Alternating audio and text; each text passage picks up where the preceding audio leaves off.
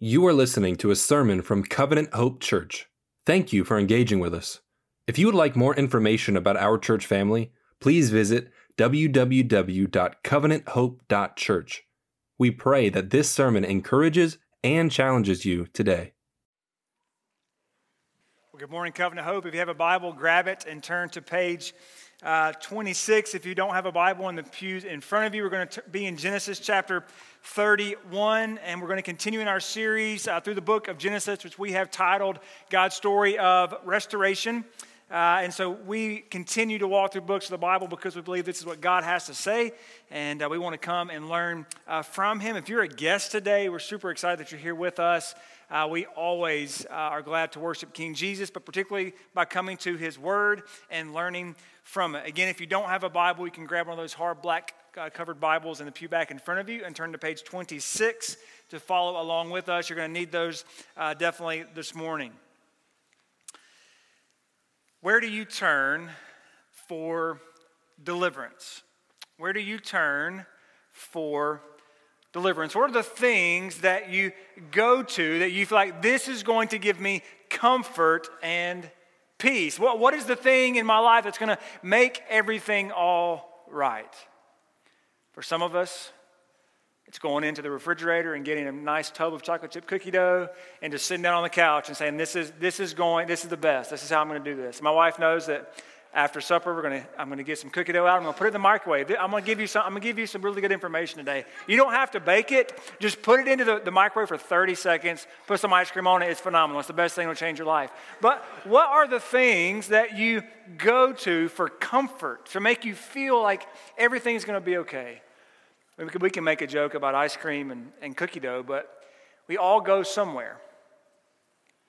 Do we start scrolling online? Do we go to social media? Do we isolate ourselves? Or do we go to God's Word and to God's people? And do we actually confess and bear our hearts open to say, this is what's going on in my life. I need help. I need to be delivered from this sin struggle or from this conflict. Church, where you go for your deliverance is what you really worship. Where you go for your deliverance is what you truly worship. And so this morning, as we walk through Genesis 31, we're going to go through the whole chapter. And we followed Jacob's life. We followed him up to this point. And the question still remains, is God going to be with Jacob? And He's going to be. So here's what we see in our text this morning. God calls Jacob to flee home as an act of obedience and trust for deliverance. Now, if you are a follower of Christ, if you're a disciple and you have called on His name and you're trying to walk in His ways, what are you to do today? You're to trust the Lord because He is able to deliver you from your enemies. Our God is able to deliver us from whatever we face, but particularly the enemies of sin, death, and Satan.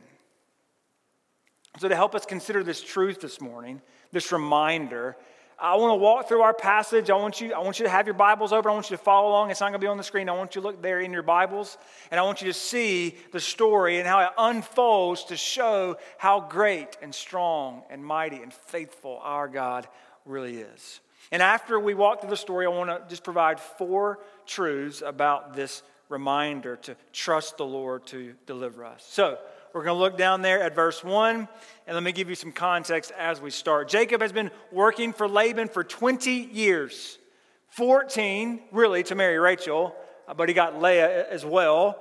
And he's also worked for 6 years for sheep and goats. If you remember, his mother sent him to Laban, his uncle, so that Esau could calm down because he cheated his brother. But now it's been 20 years that he's been away from home. But God will now call Jacob to return back to Canaan. Look there at verse 1. Now Jacob heard what Laban's sons were saying. Jacob has taken all that was our father's and has built his wealth from what belonged to our father. Now remember last week, we had this really interesting interaction and story where Jacob made a deal with Laban to get the streaked, spotted, and speckled sheep and goats because they were actually in their time considered not as much as normal, pure, full-colored sheep or goats. And he wanted to provide for his family. And so they strike this deal. But look at verse 2. And Jacob saw from Laban's face his attitude toward him was not the same as before. For years now, Jacob has caused Laban's wealth to increase, to multiply. But now that wealth is being transferred to Jacob. Laban isn't seeing the return on his investment any longer. And so now Laban begins to view Jacob not as a commodity, not as a resource, but as a hindrance. In the midst of Jacob's difficulty, though, the Lord knows what he's going through. Look there at verse 3. The Lord said to him, "Go back to the land of your ancestors and to your family, and I will be with you." This wasn't Jacob's initiative. This wasn't his decision. This was God's prompting and God's promise to be with Jacob along the way. In fact, it's the same promise that God has already made to Jacob back in Genesis 28. I am your God. I will be with you. Now, will you trust me? So what does Jacob do? He goes, what is he going to do if he's going to go back to Canaan? He talks to his wives. Look at verse 4. Jacob had Rachel and Leah called to the field where his flocks were. I want you to notice he grabs them and brings them to the fields for secrecy. Right? The relationship with his father-in-law was not good. And so he calls his wives, say, come to the fields and let's talk so no one can overhear our conversation. He said to them, and I want you to notice the contrast between Laban as an earthly father and between God as our heavenly Father. And look, he tries to persuade Leah and Rachel. I can see from your father's face that his attitude towards me is not the same as before. But the God of my father has been with me. Laban may not care anything about me, but my heavenly Father does. Verse 6, you know that with all of my strength I have served your father, and he has cheated me. It's that same word for deception. It's a major theme in our story this morning. And he's changed my wages 10 times. Now, this is probably hyperbole. He's probably not done it 10 times, but it's a sense of completion. He has done this so many times, over and over and over again. I just expect it now. Not that I'm getting a raise, but that he's actually lowering my wages that I have worked for him. But God has not let him harm me. If he said the spotted sheep will be your wages, then all the sheep were born spotted. If he said the streaked sheep will be your wages, then all the sheep were born streaked. God has taken away your father's herds and given them to me. God is in full control. God is not going to let Laban ultimately harm Jacob or his plan for restoration. And so we remember the dream from last week. I brought you here to this passage to show you, although Jacob had some interesting ways to try to get these sheep and goats to breed, it was ultimately God's control, his sovereignty that was giving Jacob wealth. Look at verse 10. When the flocks were breeding, I saw in a dream that the streaked, spotted, and speckled males were mating with the females. And in that dream, the angel of the Lord said to me, Jacob. And I said, here I am. And he said, look up and see all the males are mating with the flocks and are streaked, spotted, and speckled. Right? God knows, hey, you've made this deal. I'm going to make sure that the ones that are born, the sheep and the goats that are born, they're going to be from the streaked, spotted, and speckled. And continue there in verse 12. He said, look and see all these things. Verse 13, I am the God of Bethel. That's the same God who had called out to Jacob from Genesis chapter 28. It's the same God who made the same promise, where you poured oil on the stone marker and made a solemn vow to me. Get up, leave this land, and return to your native land. So it was in this dream that God has called Jacob to return home.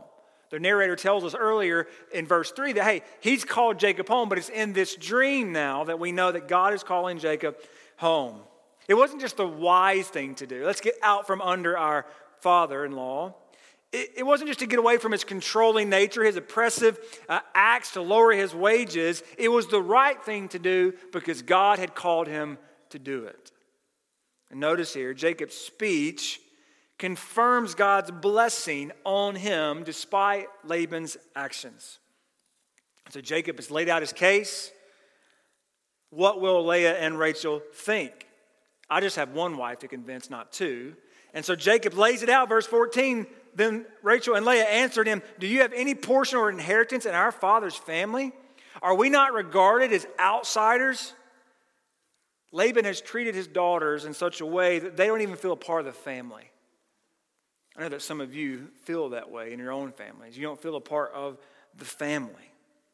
For he has sold us and has certainly spent our purchase price. So now it was general practice for fathers in this time to, yes, receive a dowry for his daughter if he was going to give her away in marriage. But once that money was received or those possessions were received, he was to hold that back, to keep it for an emergency in case his son-in-law were to die or be killed or an accident to happen. So that the father then, the grandfather, could take care of his daughter and his grandchildren. This is what good fathers do, but Laban doesn't do that. He spends all of it. And his daughters know he has sold all of it.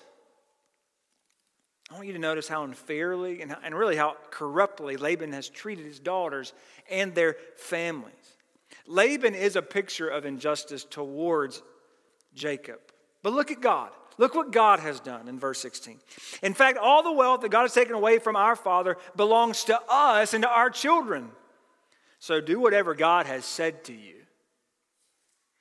Despite the actions of their father, despite the hardship and the feelings that they have had toward each other, it is God who is in control, and it's God who has now given Laban's wealth to Jacob and his family.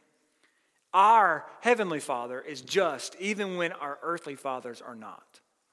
Our heavenly Father cares for us. So what do? They leave. They get ready and go. Look at verse 17. So Jacob got up and put his children and wives on camels. He took all the livestock and possessions he had acquired in Padan Aram, and he drove his herds to go to the land of Canaan to his father Isaac. With his wives and children in front, Jacob drives everyone, sheep, goats included. We're going to Canaan, and he drives them from the back. Whereas Laban valued his prosperity more than his daughters, Jacob puts the welfare of his wives and children in front. So if Laban comes from the back, he is going to protect his family. And now Jacob is on the way back to Canaan. He's going back to the promised land. Well, where's Laban at? Look at verse 19. When Laban had gone to shear sheep. Now, shearing sheep would have taken a considerable amount of time and manpower. Right? He didn't just go shear sheep and, hey, it's done in one day. No, they would go do this somewhere else, and they would do that for an extended period of time. And so Jacob and the family was able to flee before anyone notices. They were able to get out of town before they were confronted. But here's a problem in verse 19. Look what Rachel does. Rachel stole her father's household idols. And Jacob deceived Laban the Aramean, not telling him that he was fleeing. He fled with all his possessions, crossed the Euphrates, and headed for the hill country of Gilead.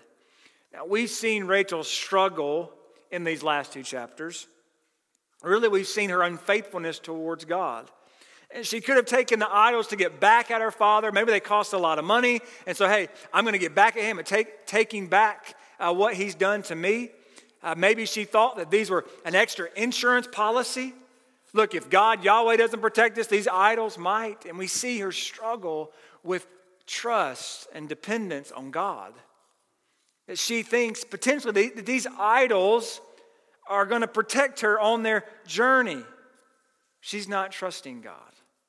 And the question is, will this catch up to her? And you see here that Rachel is way more like her father Laban and her husband Jacob than we normally thought. And now since Laban was shearing, that is God's providence, right? That he was away. He now has to chase Jacob. Look at verse 22. On the third day, Laban was told that Jacob had fled, right? And he knows the idols are gone. So he took his relatives with him, pursued Jacob for 7 days, and overtook him in the hill country of Gilead. We don't have a car chase, we have a camel chase, and they chase him all the way down to Gilead. But what does God do? What does God do? God shows up. Look at verse 24. But God came to Laban the Aramean in a dream at night. What does he say? Watch yourself. I don't know. I've never had a dream where the Lord shows up, but if he told me to watch myself, I'm gonna stop in my tracks, right? God warned him, don't say anything to Jacob, either good or bad. Now, this could mean don't say anything good or bad, meaning don't say anything at all to him. Well, we see in the story that they have a conversation. So I actually think what's happening here most likely is God is saying, don't say something to Jacob that sounds good on the front end, but is really bad for him in the end. We've already seen Laban do that to Jacob throughout the whole story, these last few chapters. So God says, don't you dare try to deceive him again. You act righteously and truthfully with him. So now Laban is going to have a conversation. He's going to work to actually confront Jacob. But God is in charge. God knows what he's doing. Look at verse 25. When Laban overtook Jacob, he's finally called him. Jacob had pitched his tent in the hill country, and Laban and his relatives also pitched their tents in the hill country of Gilead. Laban said to Jacob, "What have you done?" It's reminiscent of what Jacob said to Laban when Laban switched out Leah for Rachel. What have you done? You have deceived me and taken my daughters away like prisoners of war. Why did you secretly flee from me and deceive me and not tell me? I would have sent you away with joy and singing, with tambourines and lyres. But you didn't even let me kiss my grandchildren or my daughters.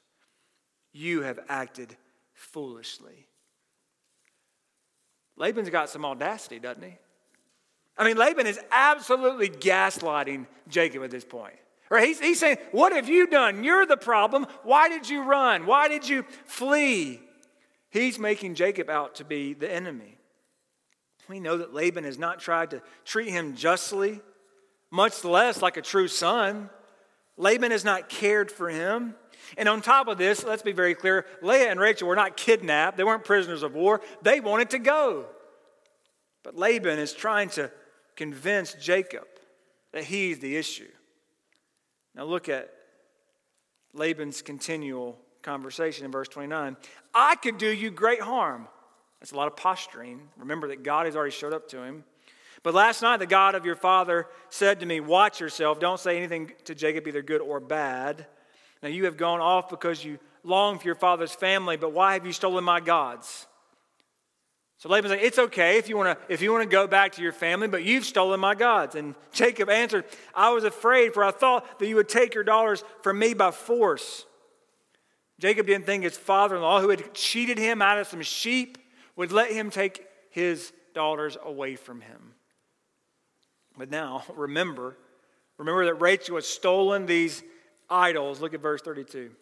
Jacob says, if you find your gods with anyone here, he will not live before our relatives point out anything that is yours and take it. Jacob did not know that Rachel had stolen the idols. Jacob doesn't know that these idols are concealed somewhere in his camp.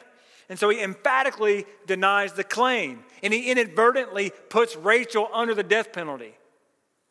Because he wanted to justify himself, he just says, you can kill anybody who has it. And notice now how the story intensifies. Verse 33, Laban went into Jacob's tent, Leah's tent, and the tents of the two concubines, but found nothing. When he left Leah's tent, he went into Rachel's tent. Will Laban find the idols? Verse 34, now Rachel had taken Laban's household idols and put them in the saddlebag of the camel and sat on them. And Laban searched the whole tent but found nothing. She said to her, Father, do not be angry with me, my Lord, that I cannot stand up in your presence. I am on my period. So Laban searched but could find nothing of his household idols. Now Rachel was able to conceal her theft. We're going to come back to this interesting conversation here in just a few minutes, but she's able to hide it. Not sure if she's telling the truth or not, but either way, Laban does not make her stand up. So Jacob is rightly frustrated. He doesn't know that the idols are there either. Look at verse 36. Then Jacob became incensed and brought charges against Laban. What is my crime? What is my sin that you have pursued me? You've searched all my possessions, have found nothing of yours, but put it here before my relatives and yours and let them decide between the two of us. I've been with you for 20 years. Your ewes and your female goats have not miscarried, and I have not eaten the rams from your flock. I did not bring you any of the flocks torn by wild beasts. I myself bore the loss. You demanded payment from me from what was stolen by day or by night.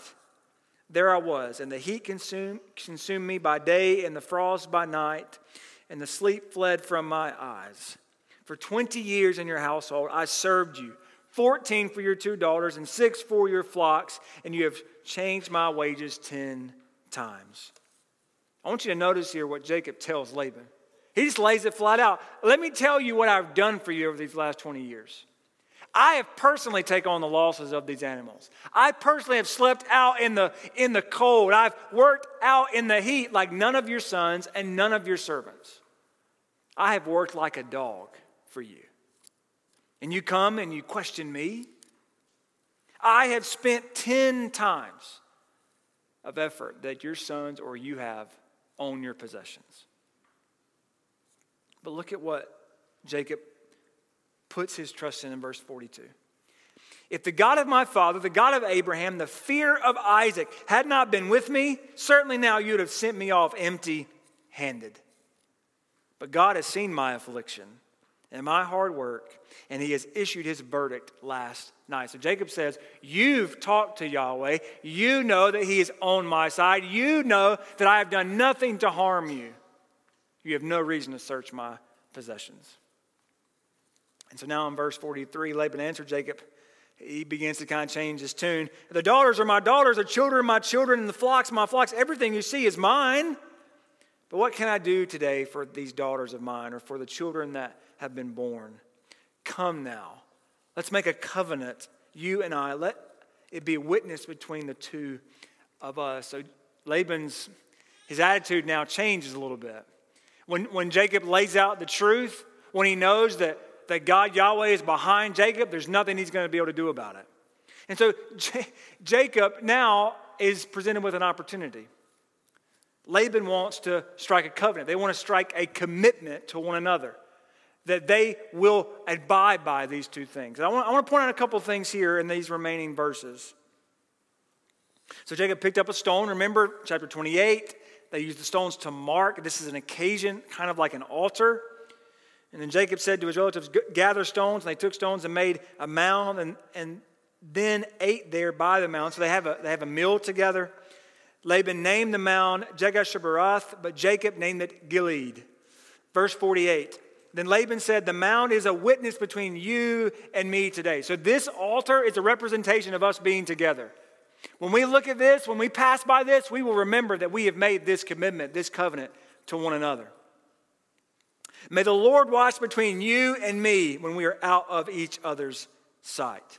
So Jacob says, may he be the mediator between this covenant.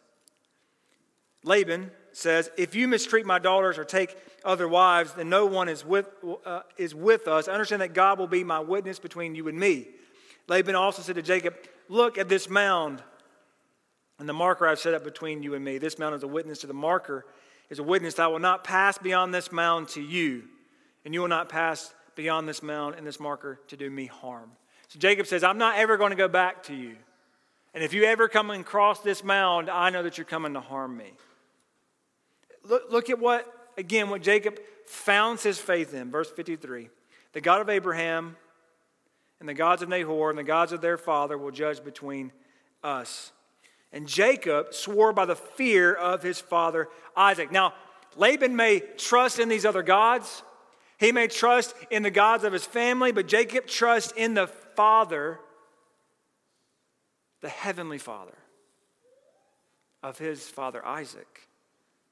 And Jacob offered a sacrifice on the mountain and invites his relatives to eat a meal. So they ate the meal and they spent the night together. And Laban got up the next morning, kissed his family, and he went on his separate ways. So we see here in our story that God is on the side of his people. We see that he is able to deliver us even from our enemies. And remember, the way that the story described Jacob and his family, they were described as fugitives. And although they are not fugitives in God's eyes, they are in Laban's, but God protects them, much like he will protect David from King Saul and others throughout church history. Our story reminds us to trust the Lord because he is able to deliver us from our enemies. Now, as a way of application, this reminder draws our attention to 4 truths about God's deliverance. 4 truths about God's deliverance. We'll go through these quickly. Number 1, God's deliverance is initiated in His timing. God's deliverance is initiated in His timing. Remember, Jacob had worked for 20 years. 20 years. You could say he's worked plenty of overtime. Right, in the story, Jacob recounts how he's worked twice, once to his wives and once to Laban. It highlights his hard work, but also the unjust activities of Laban.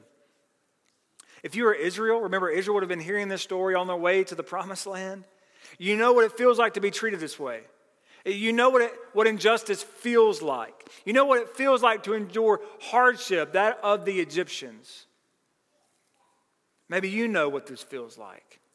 Maybe you've been in a difficult situation with work. Maybe you've been in a difficult conflict with your family. Maybe you've been sick with no relief. Have you lost loved ones? All of these things are battles in which we walk through daily that bring depression, anxiety, and bitterness into our hearts. And the question is, are we going to trust? Are we going to let God work those out? Or are we going to hold on to those? Oftentimes, God does not call us out of difficult situations. God doesn't call us out when we've had enough. Church, I want to be very clear with you. Often, God allows us to go through difficulty to strengthen our dependency on Him. And as much as we would want to be released from those trials and released from those difficulties, God doesn't do that. I know some of you in the room have heard this passage, 1 Corinthians 10:13, used in this context. God won't give you more than you can handle. That misses the whole point of that passage in that verse. Or that's talking about temptation, it's not talking about difficulty. You see, the thing is, God will give you way more than you can handle. Way more than you can handle. Because it's not about how strong you are, it's about how good and gracious our God is. Think about it. Jacob had seen Laban grow in wealth for 14 years. You got to be thinking in the back of your mind, it's like, man, I'm making this guy so much money. If I go back home, I'm sure I can do this with my father Isaac. He's seen God's blessing, though, then begin to be transferred to him over these last 6 years. Jacob needed to understand that God was with him and that he knew his situation, even though it wasn't getting any easier. Even though the difficulty wasn't going away. God knows what we need. Not to become strong, but so that we can depend on Him more deeply and not ourselves. It isn't about how much we can handle, but how much our God is in control. A few months ago, well, probably 6 or 8 months ago, Graham was riding his bike and he's got his training wheels on, and our neighborhood is kind of a little hilly, and so he's trying to learn, and if you hit the pedals backwards, it stops you, so he's trying to figure it out. And as we went down to the playground and had a good time, and are on our way back, and he's struggling to do it, and we had to take a few moments just to stop, and he's like, I can't do it, Daddy, I can't do it. And I knelt down beside of him, and I said, I know it's hard, son, but we do hard things. We do hard things. Why did I tell him that? Not because I want him to learn how to ride a bike, which I do, but not just because I want him to have to be able to pedal that thing up the hill and I don't have to push it. No, I told him that because often our God calls us to difficult things. And if we teach our children, parents, if you teach your children not to do hard things, then when are they going to actually trust the Lord when God may call them to do something hard and difficult? And so, church, I want to be very clear. We need to help each other and help our children understand that oftentimes God doesn't take us away from difficulty, but He calls us to very difficult things. Maybe God let Jacob go through this difficulty with Laban, with these hardships to be ready for transformation in the next chapter. In chapter 32, God transforms Jacob. He's a different person. But this is the journey along the way that God is using to form Jacob, often like He's forming you and me. So trust the Lord because He is able to deliver you from your enemies, even when His timing is not like what we would desire. Which brings us to our second truth. God's deliverance involves our obedience. God's deliverance involves our obedience. Now let me be very clear up front. God's deliverance is not subject to our obedience. It isn't dependent on our obedience. I believe the Bible tells one coherent story, and that story is that God delivers His people so that they can become obedient.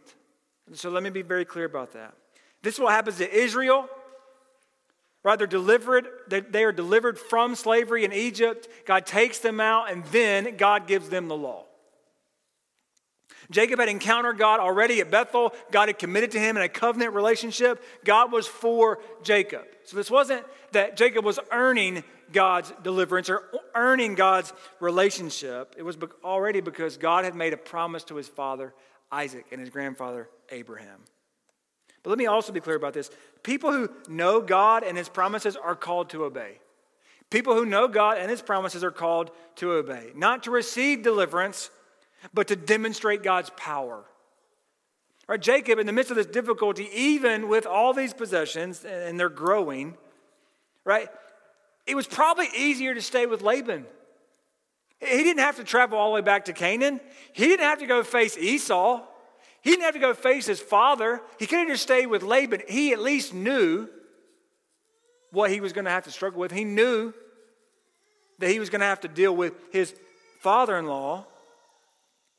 If Jacob truly trusted God, then he would need to demonstrate that trust through his obedience to return home. Church, we demonstrate our trust in God by obeying his word, even when it seems difficult and even when it seems like we don't understand. But isn't that the point? If we understood everything about God's commands or knew that it would be easy, is that really demonstrating our trust in him? Is it really demonstrating that we trust him no matter what? Jacob didn't know what was going to be before him. He didn't know what was going to be in front of him. But he trusted God and he obeyed him immediately. He takes his wives and his children and his possessions and he goes home. Church, trust in the Lord because he's able to deliver you from your enemies, and we then can demonstrate the power of our God by obeying him. Which brings us to our third truth. God's deliverance includes his protection. God's deliverance includes his protection. We saw Jacob respond in obedience to God's command. He took his wives, children, and possessions, and he headed towards Canaan. Right? He was able to do that because of God's providence. He was able to do that because Laban was out shearing sheep. God's providence was a form of protection to Jacob. He was able to get his wives together in the field. He was able to get everyone out and escape before Laban knew it. But God also protected Jacob by revealing himself in a dream to Laban. God wasn't going to let Laban disrupt his command to Jacob, and he wasn't going to let Laban disrupt the promise that he had made to Abraham. This dream revealed that God was with Jacob every step of the way. Even when Laban called up to him and surrounded him, Laban could do nothing to Jacob or his family. God wasn't going to let his plan be thwarted. Laban had no power over Jacob and no power over God's plan. Church, God is faithful to his promises, and he will protect his people. Although Jacob has endured Laban's injustice, God's plan of restoration could not be stopped. But now consider Rachel. And the truth is that she actually took those idols. Not only did she endanger her family and unknowingly put herself under the death penalty, more importantly, she demonstrated her lack of trust in God. And consider those idols for a second. Think about those idols. Number one, they're small enough for her to sit on them. Think about that, though. She sits on them. She's able to take them. She's able to conceal them. And she says, hey, Father, I can't get up. I'm on my cycle. Now, we think that may be a weird incident today, but there's way more meaning going on than just that. The Israelites who were hearing this story from Moses would have understood the significance of Rachel being on her cycle, concealing these idols. They would have been defiled by her. They would have been unclean. A woman on her cycle is unclean, making them unclean. I heard someone say this. What kind of God allows himself to be desecrated like this? Only a God who is not a God. Only an idol who can do nothing, who cannot protect himself. And how can it protect anyone else? That's what these idols are. False idols cannot save you. Do not go back to them because they're worthless. And you see, oftentimes we think in our heads, yeah, that sounds really good for the Israelites coming out of Egypt. Don't go back to Egypt. They're not going to help you. Those gods are worthless. They're not going to help you. But how often do we go to those little idols in our lives that have power and control over our hearts and our desires? They're not going to save you. And what God does is He wants to chop down at those idols and how much power we think they have over us, and how often we think they're going to actually deliver us. Laban's the one chasing to deliver those idols. They're not delivering Laban. They have no power. God's faithful to us even when we sin against Him. Even though Rachel could have jeopardized this plan, God is faithful to protect His people. He's faithful to deliver them even from their sin. Trust God because He's able to deliver you. Which brings us to our fourth and final truth this morning. God's deliverance instills confidence. God's deliverance instills confidence. Throughout the story, we've seen God protect Jacob and his family. He has delivered them from Laban's deceit and his injustice.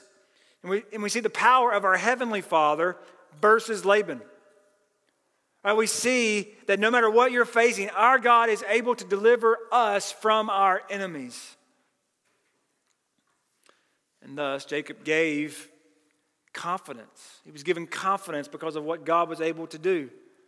So much so that Jacob is able to make a covenant with Laban. I trust God to keep my back. And if you ever cross this stone, then I know God will deal with you. And so now, God's action has produced confidence in Jacob's life. You see, when Laban wanted to make a covenant with Jacob, it proves he has no power or position over him anymore. Laban basically acknowledges Jacob's superiority. This covenant makes clear that God, Yahweh, the God of Abraham, the fear of Isaac, is the one who would deliver Jacob, while the idols of Laban could do nothing. God's deliverance should instill confidence in us, even today. God delivered Jacob, God delivered the Israelites from Egypt, and He has delivered the church from the enemies that we face, sin, death, and Satan. But church, we don't have confidence only because God has worked this way in the past. He's done this particularly in Jesus Christ. You see, we are delivered not only to be delivered from difficulty now, but to be delivered from sin and death. And God does this through Jesus.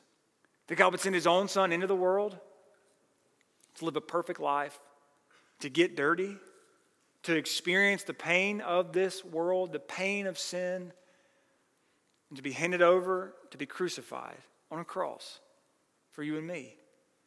It is that Jesus who was killed, our substitute for our sin, our place, bore the wrath of God, and He was buried for 3 days. But Jesus didn't stay dead. He was raised out of the grave. You see, Jesus was able to deliver and come out of the grave with full life, able to offer it to anybody, and to deliver us from our greatest enemies. It is in Christ that we see full deliverance. You may not be delivered from those painful situations you're in today, but you will be at some point. I don't know when it is. I don't know how long it's going to be, but I know when Jesus returns, you will be delivered from whatever you're facing. And our prayer is that, yes, God will deliver you from those things even today. But that would be worthless if you weren't delivered from an eternal separation from God. And I pray that you have trusted this Jesus, the one who has been raised, the one who has been vindicated, the one who has been delivered and now offers deliverance to you. The question for us is how do we live this confidence out? If Jesus offers deliverance for us even today, what does that look like? Because although, yes, we have this full deliverance from our enemies of sin, death, and the grave, we experience deep struggle with sin. Severe pain from sickness and death, and legitimate temptation from our enemy. So what does it look like? Well, what are we supposed to do? Well, number one, church, don't be fooled. We will still suffer until Christ comes back. We will still suffer. We are no different than Christ. He had to suffer and die so that we could be reconciled. Why would we think we'd be anything different than that? And so until Christ returns, we now experience this life. And notice here, we've seen this through Abraham and Isaac and Jacob. There's a general pattern to the life of faith. There's going to be hardship. There's going to be struggle. Jesus didn't have a place to lay his head on. We don't get to have it better than that. And so, church, I hope you are readying yourself to fight those dark days, to hold on, to trust in God. How? To hold on to his promises. That Jesus is who he says he is. But those promises are more serious than that. Jesus says, don't be afraid, I've overcome the world. Don't fear, I will be with you until I return. Jesus says, nobody the Father gives me, I will not lose any one of those. He is in control. He is our security. He is able to deliver us. Trust in God's promises in Jesus. You may ask, how do I do that? 3 really easy ways. The first way is through the scriptures, through the Bible, that we read about God's delivering of his people at different times throughout history. It's the same God that we trust in today. That we read the Bible and we're encouraged and we hold on to these promises that he's made to us, that we know them and we can recite them to ourselves.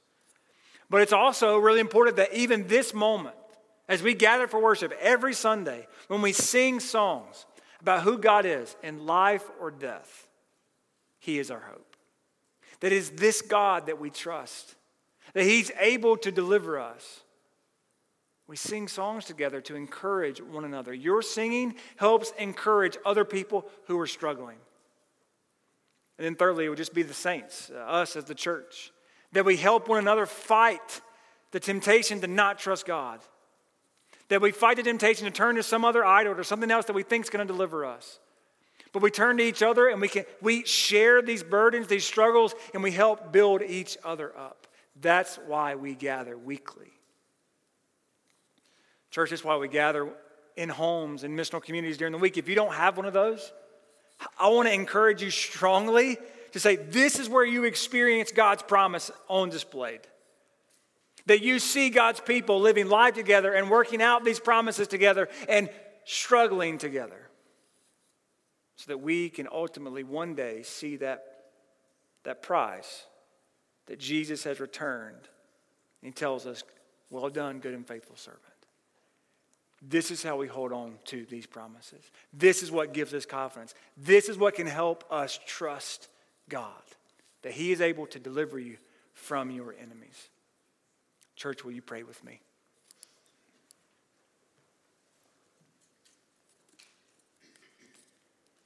God, I ask you today, would you give us strength? Would you give us perseverance for whatever things we're going through, but particularly to trust you in these difficult days? I pray that you would give us ears and eyes to see one another as well, that we can see when one of us is struggling. And I pray that even in those hard times that we will be willing to share and open up our hearts and talk about the things that we're struggling with so that we can help each other.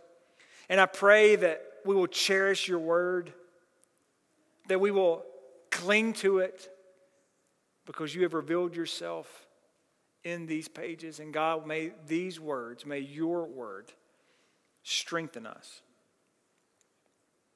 God, we need you. But we have hope because not only did you deliver Jacob, not only did you deliver Israel, not only did you deliver King David, you delivered us through Jesus. And so God, may we trust in that promise fully until you return. God, we love you. We ask all these things in the name of Jesus and by the power of the Spirit. Amen.